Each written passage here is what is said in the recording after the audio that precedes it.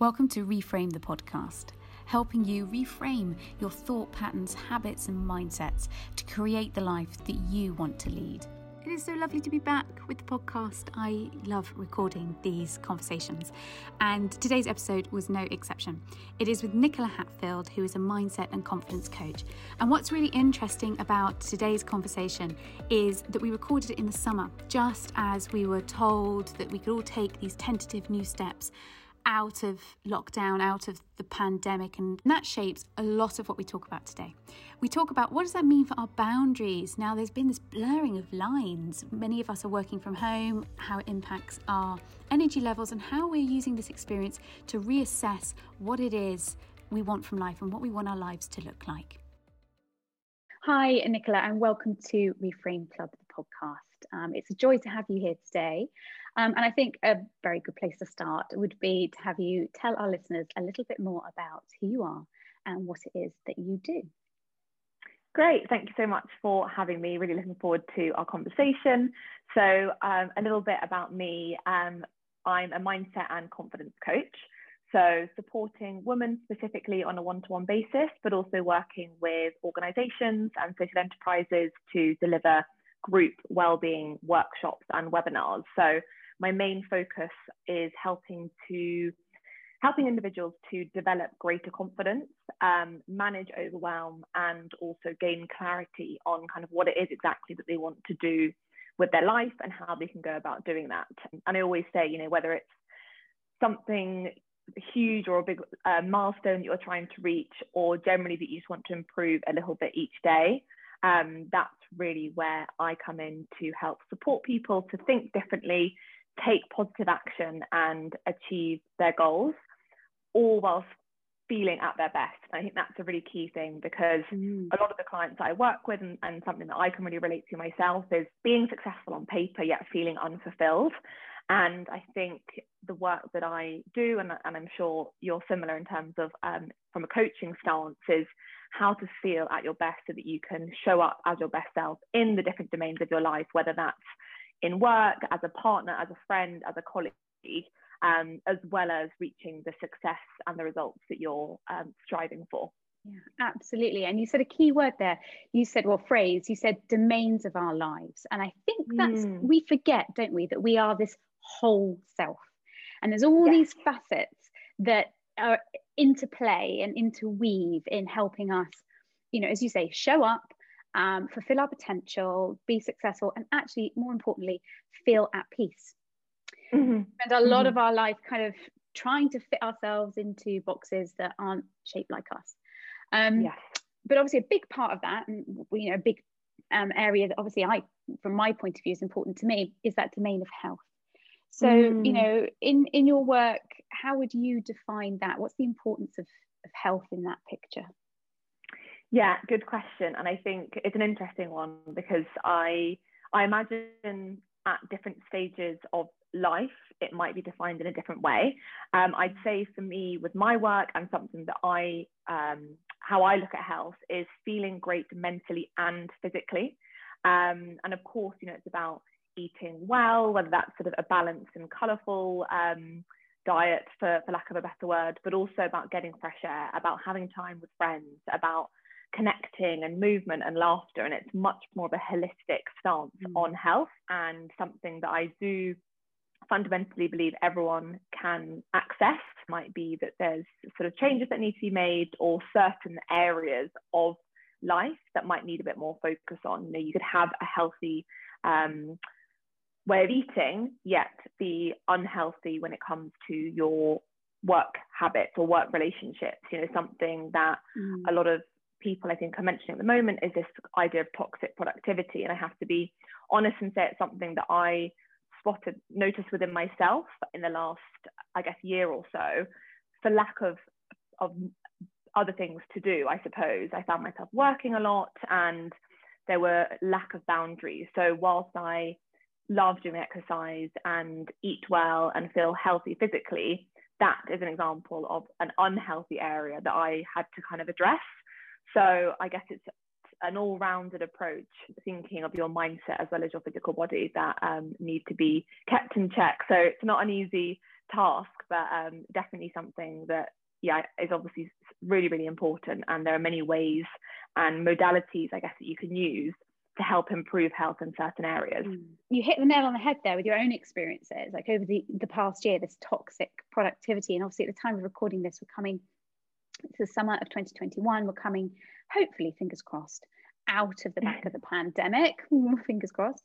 Equally, this whole experience over the last year and a half, I think has fundamentally changed for many of us the way we view our working life, our personal life, our relationships, and as you say, that wider picture of what pertains to health and the meaning of health.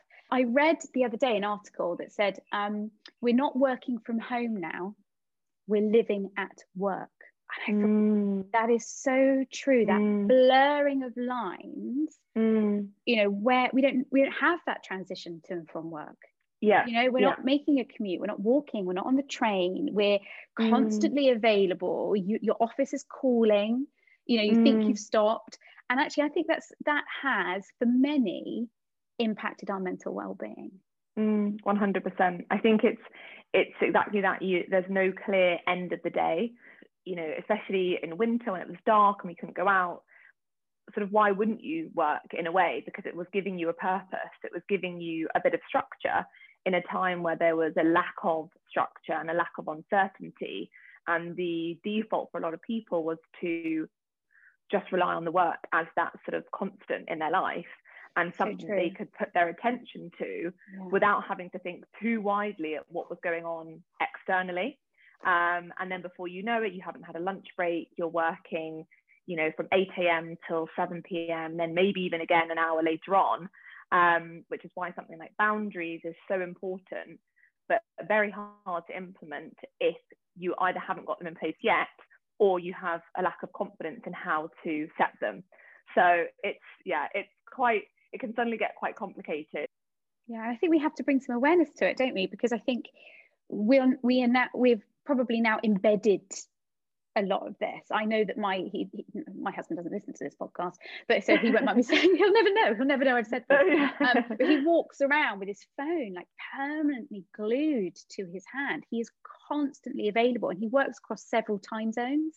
There is always a calling. And I have to say to him, it will always be there. Work will always be there unless you draw the line, unless you, as you say, assert that boundary and put a fence in place that says, no, you know, for the next 2 hours, I'm not available. So there's a bit of work there, isn't there? There's bringing our awareness to it. There's accepting also compassionately that it's happened. Because I think we can fall foul into this whole kind of, it's another thing we beat ourselves up about. See, I'm working too much on top of everything else, and I haven't got my life work boundaries right. And we do throw these words in the coaching world. We kind of throw the words like boundaries and asserting ourselves and confidence. We kind of bound them around, but the truth is, it takes a lot of time, as you said, and it takes a lot of confidence to put those in place, doesn't it? And you know, where do you think we can start? Because I think it can feel really big when someone says, well, just assert your boundaries. And you're thinking, well, actually, what if my boss thinks, you know, I've made myself available 24/7 for the last year. What if he thinks, you know, I'm not doing my job? What if my partner thinks I don't care about them? What if my mum doesn't think I give a monkeys anymore because I can't do, you know, X, Y, and Z 3 times a week? You know, where do we start with that? Yeah, very good question. And I think, and there's different sort of routes, I suppose, that people could take. I think if we think of work as a way of starting, it depends obviously on the nature of your role and I guess the hours you're expected to be working. But one thing that I think is really key and might seem a little bit daunting is the piece around communication. So if you realize that you haven't been taking a lunch break, you know, most days, or you have been working until 7 when strictly speaking you're only asked to work until 5:30, or you realize that you're having to work on a weekend sometimes, communicating that to a manager, a partner, a colleague, and letting them know that actually this has been going on and this is the time that you would like to look at amending that. So do you say to yourself, actually, I'm not going to open my emails until 9 o'clock every morning? Do you say, I'm going to take a half an hour lunch break as a non-negotiable? Once you've found something that's realistic to you, because we'll all be different, based on our commitments, and especially if you've got children and you're at home, it might not be that you can work until 5:30, for example. Work out what makes sense for you and then communicate that to a manager or to a partner if you work for yourself, almost as that accountability, but also in letting them know that this is why a new boundary is being implemented, and moving forward, this is how it will be. And I think when we have that conversation, because a lot of the time I believe other people in the team or other, your sort of senior managers might not realize the extent to which you are working. And it's not necessarily their responsibility to come in and change things. It's your own responsibility to do that. So that's like a very small example. For people listening that have their own businesses or side hustles, or their founders, that's obviously a sort of different challenge in itself. But something that I saw the other day, a couple of weeks ago, a lady who's got her own business, and it's something that I've spoken to one of my clients about, around setting boundaries on their email, because I read a study that sort of said the amount of time that people spend flitting in and out of their inbox on a daily basis wastes so much time because they have no clear boundaries on the relationship with their inbox. And one of the examples they gave, which, to be honest, I think I'm going to look at doing, because I think it's such a nice way of communicating this boundary, is in their email signature, is to say, it was something like, because I'm an advocate of positive well-being, it's really important for me that I manage, how much time I'm spending in my inbox. Therefore, it might take me up to 48 hours to get back to you. If there's anything urgent, here's my number. So it was a very subtle and polite way, I think, of communicating in that signature, so that when anyone emailed them, they knew, actually, okay, she might not be looking at her emails in the next hour. If it isn't urgent, she will get back to, she'll get back to me at some point. And just having something like that in place can actually make a difference, and allows you to have a bit more space and take the pressure off constantly being at the beck and call of other people. So, in the field that we're, I think in any workplace, especially if you are working on an employed basis, in terms of modeling for your direct reports, modeling for your peers, modeling for our kids, and those we love around us, is being congruent, isn't it? And I think there's getting over that hurdle, that mental hurdle, that asserting boundaries is rude. Exactly. Rude. And actually that comes down to the communication thing, isn't it? And it can be packaged up in a way that doesn't feel confrontational. And we mustn't assume. I think that's something we do as humans a lot in our relationships. We assume that the other person is going to think negatively, or the other person is going to make a judgment about us. But actually, if we can assume that they'll be fine with it, it's much easier to make those decisions, isn't it? Yeah, and I think something that you said there, as with the boundaries of the impact it might have. Well, what are the impacts it might have on those, your immediate family, your partner, your children? That's we want to model that behaviour to them as well. Yes, we might not be saying no to a work commitment, but by not saying no to a work commitment, we're saying no to spending time with people we love, or our own free time. And that in itself should I think is motivation enough to have the confidence to say no, or to have the confidence to say, actually, I can't do this today, I'll do it tomorrow. And letting that be the reason for kind of implementing those boundaries. Yeah, and trying to get over that people pleasing voice. And it's something I feel like I'm getting much better at it, and not setting myself up for over delivering and over promising. So I have this terrible, I've got much better, this terrible habit of, say, a client would require something, and I would endeavor to get it there that afternoon. And now I'll give myself 24 hours, 48 hours, and say, I'll be able to do this for you by Thursday. And that feels much kinder. But saying no segues us very beautifully and seamlessly into the subject of, because actually when we talk about boundaries, when we talk about work, when we talk about health, we're talking about pleasing or validating or making ourselves accountable to external things. external voices. And an external thing that I come up against a lot is diet culture, and trying to give men and women, increasingly men, the confidence to say, no, I'm not buying into that. You know, for me, well, I didn't grow up with social media. You know, there is just nothing but social media now. Do you think there is more pressure to look a certain way these days? I mean, and how do you see diet culture negatively impacting people that you work with? Yeah, I think social media sort of does amplify that pressure because we have access to seeing anyone and everyone in, like, at the touch of our fingertips.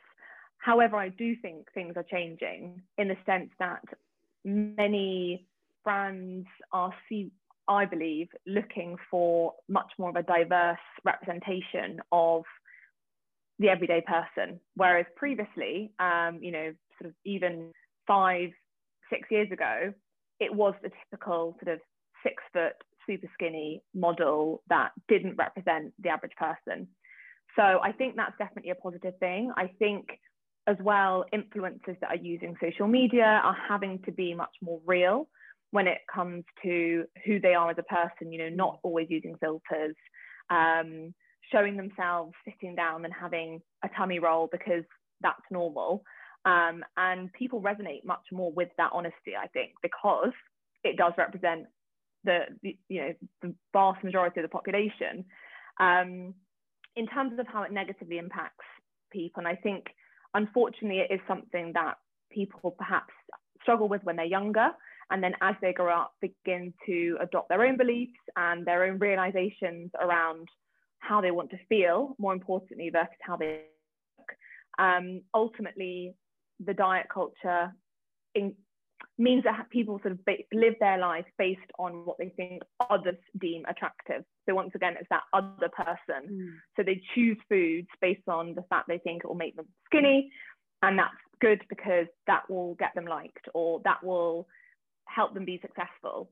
But as we get older and as we learn more about our bodies and the importance of health and, you know, the importance of a balanced diet, I do think people then begin to be more comfortable. The issue is you then have to sort of work at unlearning what you've led to believe is true up until that point, which that then takes time and mindset work and sort of allowing yourself to do things in a different way than you might have been for the first 20 years or 23 years of your life. It's interesting because I think you're absolutely right. I think the older we get, the more perspective we get on what we value in life and so forth. However, there is this juxtaposition that I come across a lot. We know from within disordered eating, there are kind of two hotspots in life. There's puberty, when the body's transitioning through this major change, and the menopause. And I work a lot with women who are in their 50s who there's this conflict between, you know, suddenly they're no longer the caretakers at home, life is transitioning, things are changing, they want to, as you say, connect with their authentic selves, they want to feel more confident, but they're carrying decades of diet culture and decades of the thin ideal and decades of dieting. I mean, something ridiculous, like 17 years is the average amount of time a woman will spend on a diet in her lifetime. If you add all the diets up together, it can be 17 years. That's a lot of work. But the juxtaposition comes because your body changes, it softens during menopause, and it's partly a protective thing. It's to do with estrogen and protecting our heart. And I think that's where the conflict comes, because we are still and you're absolutely right, there is this beautiful swelling within social media, this movement that is happening. And as you say, we're seeing more influencers turning up authentically, only wanting to work with brands who are representative and diversifying and all of those things. But if we really drill down to it, we still live in a fat phobic society. And we still idolize thin, and we still see and we still hear in the news, they're putting calories on menus, they're prescribing fruit and veg as of this morning, which is, fruit and veg is vital and incredibly important, but it doesn't look at the bigger issue. So I think I absolutely hope and believe you're right, because my children are, my son is turning 15, my daughter's turning 13, and my youngest is 10. Yeah. And my girls are being brought up in a world where they are looking at, accounts that talk about body acceptance and body neutrality, and they're well versed in this language, but she'll still come home from school and say, so and so is not eating carbs. Really? Yeah. And there's this, I think we've got this groundswell, as you say, but still this, until the idea of what is acceptable in society changes, we're butting, and we've got to but we have to keep pushing. We have to keep pushing for the change for the next generations. And I really hope it changes for our children's children. Yeah, I think it's so hard to know what could ever happen that means it wouldn't be a problem.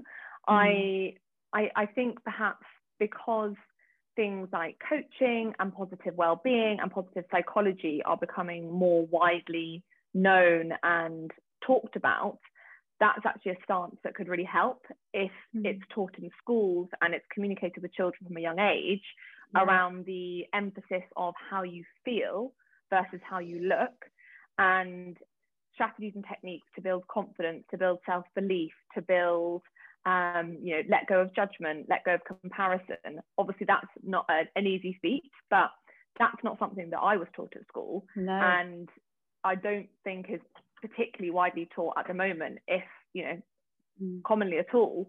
So actually, if we have that focus, that might be a way of starting to help I guess bridge that gap between where we are now and ideally where we would like to be, and then having that conversation, bringing it up with all generations, so that it's something that we focus on more in a positive light versus how we physically look. You and I have come to this work later in life and done the work, but as you say, if we had it at school, I can imagine traversing my teenage years would have been a very different kettle of fish, for sure. Those terrible, awkward, painful teenage years that I don't know, yours may have been a breeze, but mine were hideous. Working in the realms of coaching, in particular mindset and confidence, what do you consider then to be, obviously we've talked a little bit about workplace health, our relationship with work, but how does that relationship between taking care of our health and being able to have a healthier mindset play out in your experience? I think they're obviously intrinsically linked, and it's vitally important to look at our mindset. And personally, for me, actually, I had always had an interest and placed importance on sort of physical fitness, but it was only up until about 2.5 years ago that I began to understand and really find fascinating our mental fitness as well. And I remember reading something a while ago, sort of a couple of years ago now, and they pointed out that so often people will look to seek support for their mindset at a point where they've hit rock bottom almost, rather than it being something that people do on a daily basis, because you can't see the sort of physical outcome. Whereas exercise, people do, well, those that are into fitness or sort of vaguely into health and fitness will probably do it at least 2 or 3 times a week, perhaps, in whatever form that might be, because they know that it's important. So placing importance on our mindset and our physical, mental fitness, as it were, is extremely important and something that we should look to do daily, even when we're feeling great, but especially when we're not feeling great. And the tendency is to not want to do the things when we're feeling tired or drained or frustrated, but actually they're the things that we can turn to that we know are going to help us feel better.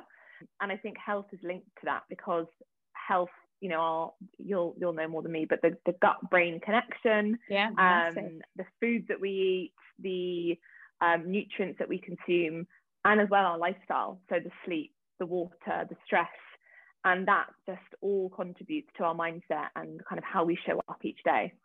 Yeah, massively. Totally agree. And the point you made about the fact that actually at the times when we need it most, and we feel the less inclined are the times where we you know, that's when we need to practice it.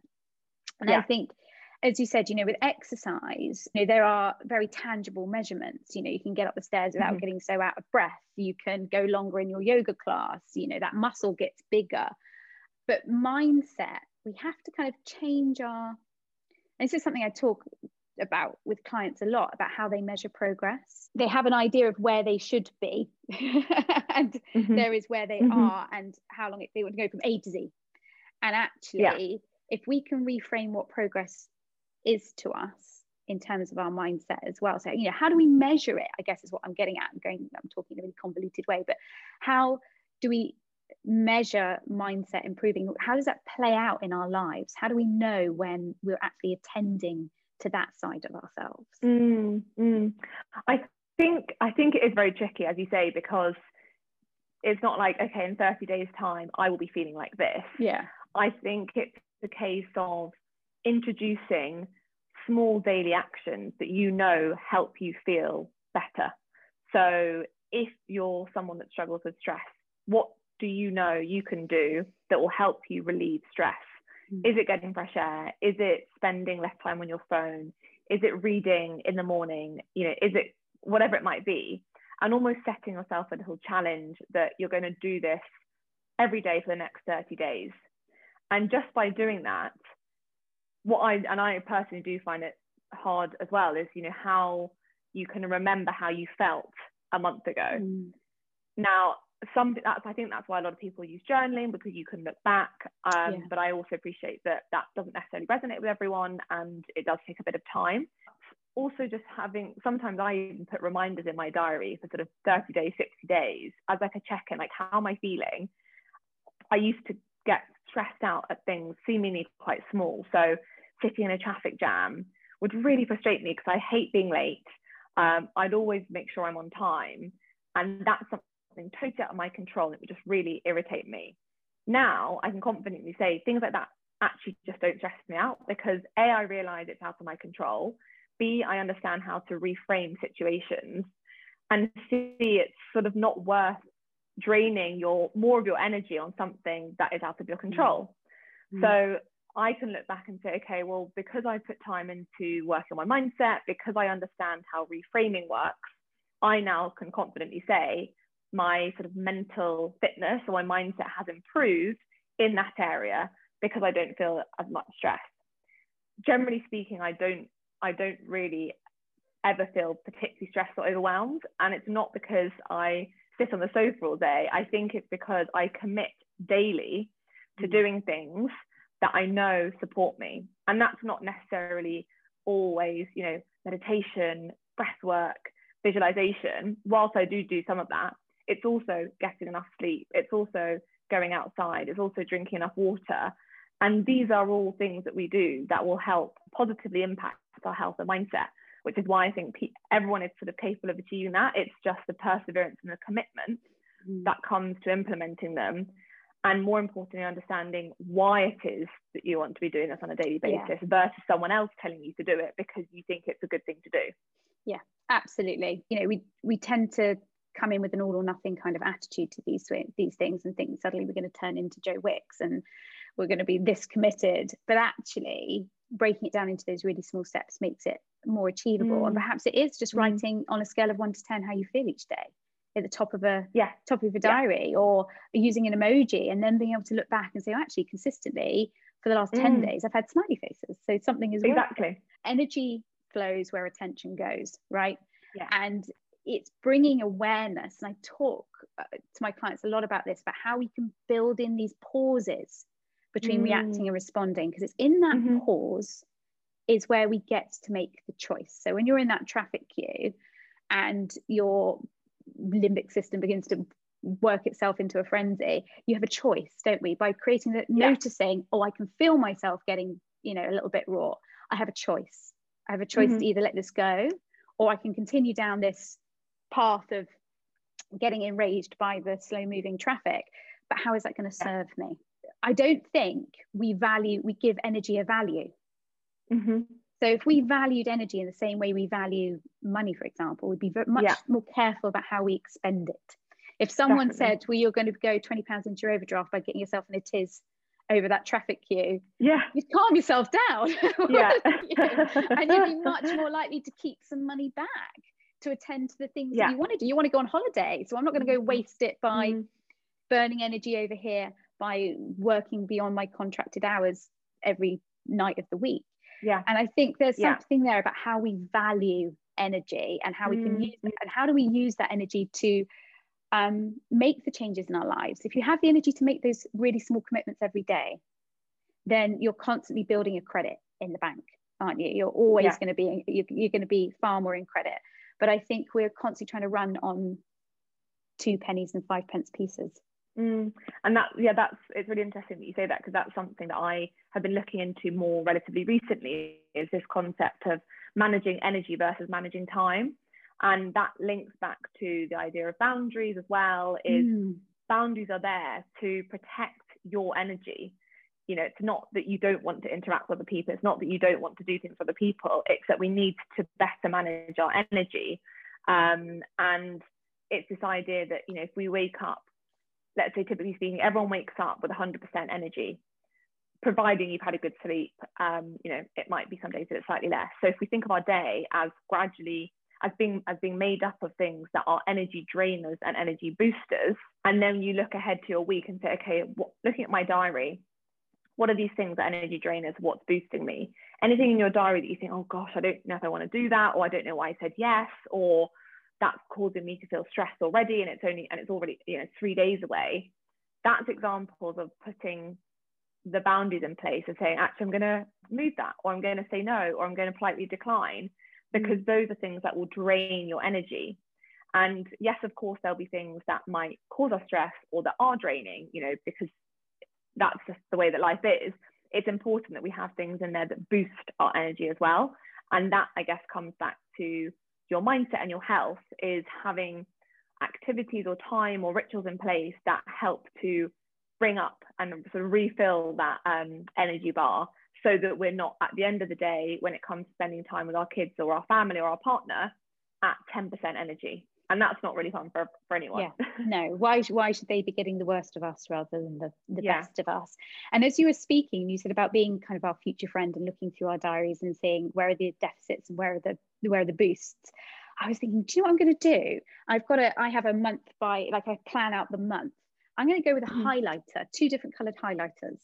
And I'm going to highlight everything that's energy boosting that's in my diary, and everything that is energy draining.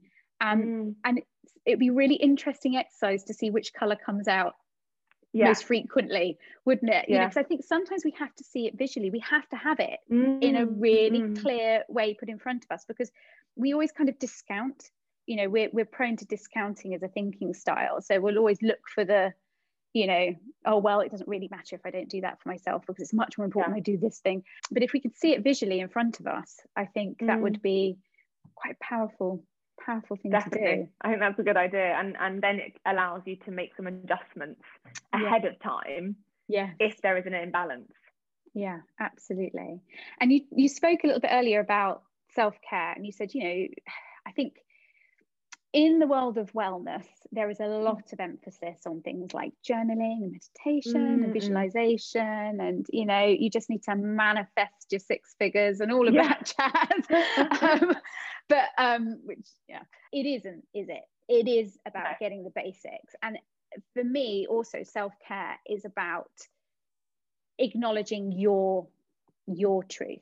So not putting yourself out, not making yourself uncomfortable, not making decisions that don't feel aligned to your values and beliefs, because that's not self-care, that's self-neglect.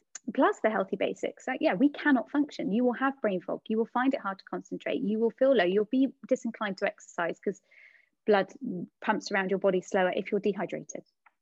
You know, those things are really important. But, you know, how do you support yourself with self-care? You know, you said that you meet the small actions and there are the big ones, but how do you make sure that you do that every day? I've got into the habit of planning, almost as you were saying, sort of planning your month. And I do plan into the future. I definitely plan most of my week a week in advance, and that will include things like when I'm going to exercise, scheduling times in for a walk. If I know that I've got a really busy morning, I'll put in a block of half an hour for a walk at lunchtime, because I know that I'll need the fresh air to help me kind of feel re-energized and re-motivated for the afternoon. I also make sure that I don't commit to too many things in the evening, because whilst I'm not someone that needs 12 hours of sleep or a nap in the afternoon, I do know that between 7 to 8 hours is a priority for me. And if I don't have that, it will knock my ability to focus, my energy levels the next day. So I make sure that I'm prioritizing that, and almost, I guess, working backwards to make sure that that is something that I'm committing to. And something that you mentioned earlier around having that sort of time to pause to respond versus react, something that I speak about to clients and my best to implement myself is creating more mindful moments throughout the day. So that's just a chance to stop for even a minute and take a breath, you know, before a meeting, before a call with a client, before picking your kids up from school, giving yourself a minute just to be mindful. And it sounds almost a bit ridiculous, but actually when we have those mindful moments, we can tune in and think, how is it that I'm feeling? What is it that I need now? You know, do I actually just need to shut my laptop down for 10 minutes? Do I need to call a friend? Maybe I have realized I need a little bit of a sugar kick and want to go and get some chocolate. You know, if we don't allow time for that, we just operate on this autopilot, sort of fast moving hamster wheel, that no wonder we feel drained, no wonder our confidence is knocked, no wonder we're exhausted, because we haven't actually stopped to listen to our body. And hopefully that does resonate with people listening, because I know that it might sound a little bit sort of not woo-woo, but, you know, listening to our body. It's more just pausing and thinking, what would make me feel a little bit better now? And going with that initial instinct versus thinking, oh, well, it's 4 o'clock, so I have to work for another hour and a half before I can go and have a break. It's like, well, you could have a 10-minute break now. And if you need to work an extra 10 minutes after 5:30, well, then so be it. But sort of challenging the norm, I guess, a bit around that, and breaking free from a routine that we might have been so accustomed to living by, and realizing that we can kind of create new habits within an existing routine. Absolutely. And it doesn't sound woo at all to me. It's everything I subscribe to. I work within the framework of intuitive eating. So it's exactly that. It's about, we call it interoceptive awareness. So tuning back into our bodies. And we don't do it anymore. We kind of externalize everything. You know, when you need a wee, but we tend to ignore everything else. All the other signs. There's not the allocated time for a break, even though I'm exhausted and I really need to go. I really need to go and eat something. And the question you mentioned there, that I think is a really powerful question, and one that we should all practice asking consistently throughout our day, is what do I really need in this moment? Because if we don't, what we tend to do is we then attend things that perhaps impact us negatively in the long term. So if we ignore our needs all day, so we don't eat, for example, we restrict all day because we don't make time, or we think we're being good or whatever, then we end up triggering primal hunger. And I talk about face planting the biscuit tin, that, you know, that's what happens. Or we end up leaning into a bottle of wine because actually we haven't attended in those micro moments throughout the day our stress. So by the time it gets to the end of the day, we're just this overboiling kettle, and we know that if we have a massive, great big glass of Pinot Noir, we're going to feel better. But, you know, the knock-on impact of that. So it's understanding that, you know, that there's a difference between attending our well-being for the future, for that medium long term, and that short term fix. And the other thing I loved that you said was about working backwards. So you said, you know, I put it in my diary and I work backwards from there, because we tend to fit self-care in like the add-on. So it's the first thing to drop, the last thing to go in, and the first thing to drop. It's like, oh, I'd love to get to Pilates this week, but actually it didn't happen, so I'll let it go.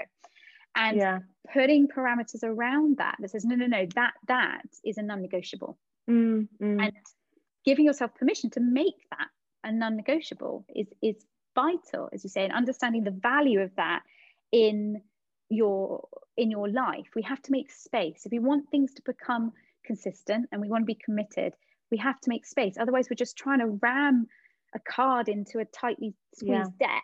That's really wise. And the other thing you mentioned there, again, and I think it's something we can all bring awareness to, is our rhythms. When do you work best? And I think that it's definitely something that we've just been programmed to believe is the right way of doing things, i.e. starting work at 9, finishing at 6, having an hour or half an hour lunch break between 12 and 1. But I definitely think this past year has proven that we can change the norm, as it were. Yeah. And if, you know, it's 4 o'clock and you do need to go for a walk, and you think, oh, I can't because my manager will ask me where I'm going, or just communicate and say, actually, I'm going for a 15-minute walk to get some fresh air because I've realised I have a bit of an energy dip, and this really helps give me an extra fuel of focus and motivation for the next 2 hours. I can guarantee that they won't turn around and say, you're not allowed to do that. And, you know, it's sort of taking that responsibility and, as you say, acknowledging what works best. And if you do realise that you work better in the morning, you know, is there a conversation that you could have with your manager that says, could I start working at 8 and finish at 4:30 because I'm significantly more productive, and I really believe that this will have a positive impact on my output and also my relationship with my colleagues. Yeah. And it's all about having those conversations. Yeah, and communication, definitely. And if we work in an environment where, you know, we have to be present, you know, if you're a nurse, you're working in retail, any of those things, that's a little bit harder. But then it's making sure that when those opportunities arise in your working patterns, that you full-heartedly take them. It's really tempting, isn't it, to sit in the staff room and scroll on our phones for that 40-minute break, but actually take that moment to go outside and get a breath of fresh air and make space for them. Yeah, for sure. And I think it's sort of, as you mentioned, you know, having the things that we put into our diary, like our Pilates class, our swimming class, our walk with a friend, that we tend to let go of straight away. When it comes to that point, just remembering why you put it in the first place. You know, you put that in because you enjoy doing it and it makes you feel good. So it's ironic that we then let that be the first thing that we are happy to remove. And yeah, I'm glad that you mentioned the point around, you know, if you are a nurse or you are a teacher and you can't just sort of take these breaks, what is it that you can do that's a sort of miniature version of a Pilates class? You know, is it that moment of stillness? Is it an opportunity to be away from your phone or away from other people and breathe? That can be done even in a bathroom, and it's not obviously the most glamorous of places. No, but it can be. Finding that little spot and just saying, I just need 2 minutes out. And I think 2 minutes is probably realistic in most situations. Yeah. Go and have a wee, take a few deep breaths, roll your shoulders a few times, relax your jaw and reset. Yeah. Actually, it all counts because you'll put in coinage in that energy bank. You know, it might feel like coinage and not notes, but it's still, they all add up. You know, pennies make a pound. If we do it every day, because we don't know what's going to happen tomorrow, we don't know what's going to happen this afternoon. So if we're building up a solid foundation where we're feeling good, or we're feeling calm, or we're feeling sort of stable, when we do get faced with challenges or things that catch us off guard or moments of stress, we have already built up that foundation versus turning to it in times where we have no option but to do it. So, you know, for people that aren't necessarily accustomed to doing this regularly, having a reminder on your phone at 3 o'clock every day that just sort of says breathe or take a moment or a reminder, and get into the habit of doing that on the days that you're, you know, from now onwards, because subconsciously you are actually building up that sort of muscle of that the mindset that's supporting you, that's going to be stronger when faced with a more challenging time. Maybe notice how you respond then versus how you might have 6 months ago. And whilst it won't be put down solely to that sort of one activity you do each day that helps you with your mindset, that has a knock-on effect, that has a ripple effect on everything else. So it really is so important. Yeah, absolutely. The foundations and not the sirens. There shouldn't be blues and twos. You know, taking time for self-care shouldn't be like making a 911 call, should it? It's like, oh, quick, I must meditate because I'm on the floor. No, stop you getting on the floor in the first place. What 3 simple steps do you think our club members could take away today that would immediately benefit them then? So I've got a variety of things. So one of them, I think, and it links back to initial conversation about sort of social media and pressures that come from the external people, I guess, in our environment. So I'd say to carry out a little bit of a Instagram, maybe to begin with, but general social media audit. So removing profiles that trigger you, that make you feel bad about yourself, or that spark kind of unwelcomed emotions. I think it's very easy just to keep scrolling, but just have a look at who you are following and whether they're there and positively impacting how you're feeling. So I'd say that would be the first one. Secondly, is to get into the habit of setting an intention each day. And I think a nice way of looking at this is just to choose a word that you want to embody that day. And that might be curiosity, kindness, patience, enthusiasm, and spend 1 minute, because I appreciate that, you know, we haven't all got loads of time, 1 minute choosing the word, and then just almost running through in your mind what your day ahead looks like. So are you going into any shops? Who are you going to be speaking to? Who might you come in contact with? And how can you embody that word as much as possible in your day ahead? And it just is a really nice way of helping to kind of point the arrow in the direction that you want your day to go. And if you can do that every day, that's a lovely way of A, being a bit more aware, but B, being more intentional around your day and how you want to feel. That'd be my second one. And then the third simple step is to write down at the end of each day 3 wins, or even start off with 1. You know, let's keep it super simple. 1 or 3 wins at the end of each day. Now, the reason why I think this is so great and something that we can really easily implement is to help boost that confidence, but also a stronger mindset around all the things that we are doing, that we are achieving, that are making us feel good. Because there's still so much focus and praise, I think, in society at the moment around action, achievement, progress, growth, that we so often overlook the things that we are already achieving and doing, and that are already making us feel great. So by taking a moment at the end of the day to acknowledge a great conversation, something that made us smile, a surprise, or a big project, you know, maybe a promotion or signing a new client, that just helps gradually. It's sort of once again linked to that foundation of achievement. And when we have that sense of achievement, it helps us with motivation. When we have motivation, we're better at focusing. So it's just getting into that habit of doing that before you shut your laptop down and actually savoring those moments versus thinking, okay, done, what's next? Which I think we're all guilty of. And I've definitely got a lot better at. And it is so nice just to kind of reflect and look at what we're doing versus sort of what we've got next to do. Yeah, absolutely. And I love the fact that you used the word embodied. Take that intention and embody it, because it is about how do you want to feel. And the question we ask everybody, and it's a big question, everyone goes, oh, that's a hard one. If you were on a mountain with the whole world's population below you, listening to you, what would you tell them? So I would say, and this is probably something that I have been kind of trying to share more widely recently, is quit waiting for one day because it doesn't exist. And oh, I like that, Nicola. Yeah, it's a good one. It's a good one. People, the most common I guess objection I might get when it comes to people working with a coach or people investing in themselves, whether that's with a personal trainer or a coach or a mentor or whoever it might be, is, oh, it's not the right time, or maybe in 6 months, or it's just, you know, maybe one day. And the longer you wait, the longer we put it off, the sort of longer it will take to get to where you want to be. And we have these intentions of doing it ourselves, of keeping ourselves accountable, but it doesn't have the same impact. And I think if there is a new business you want to set up, if there is someone that you've been thinking about reaching out to, if there is a new hobby you want to try, just go for it and do it today.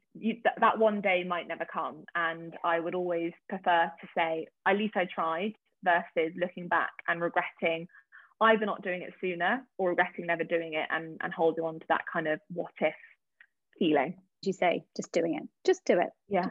And finally, where can people find you, learn more about your work?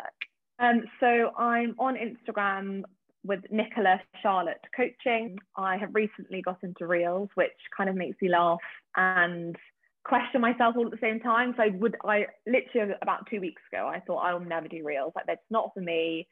Don't see how I just don't get them. And now I just love doing them. So check those out on my Instagram. And then my website is nicolasharlotte.com. So yeah, got lots of information, but please do reach out with questions, thoughts, anything. I would be delighted to hear. And thank you so much for coming and chatting with me today. It's been a pleasure and a privilege, Nicola. Thank you. Thank you very much. Thank you for tuning in, and we hope you're able to take something of value away from today's episode. Perhaps one small action you can put into practice today. If you are enjoying Reframe, then please do subscribe and rate the podcast, as this helps us reach more lovely listeners. As always, here at Reframe Club, we are rooting for you.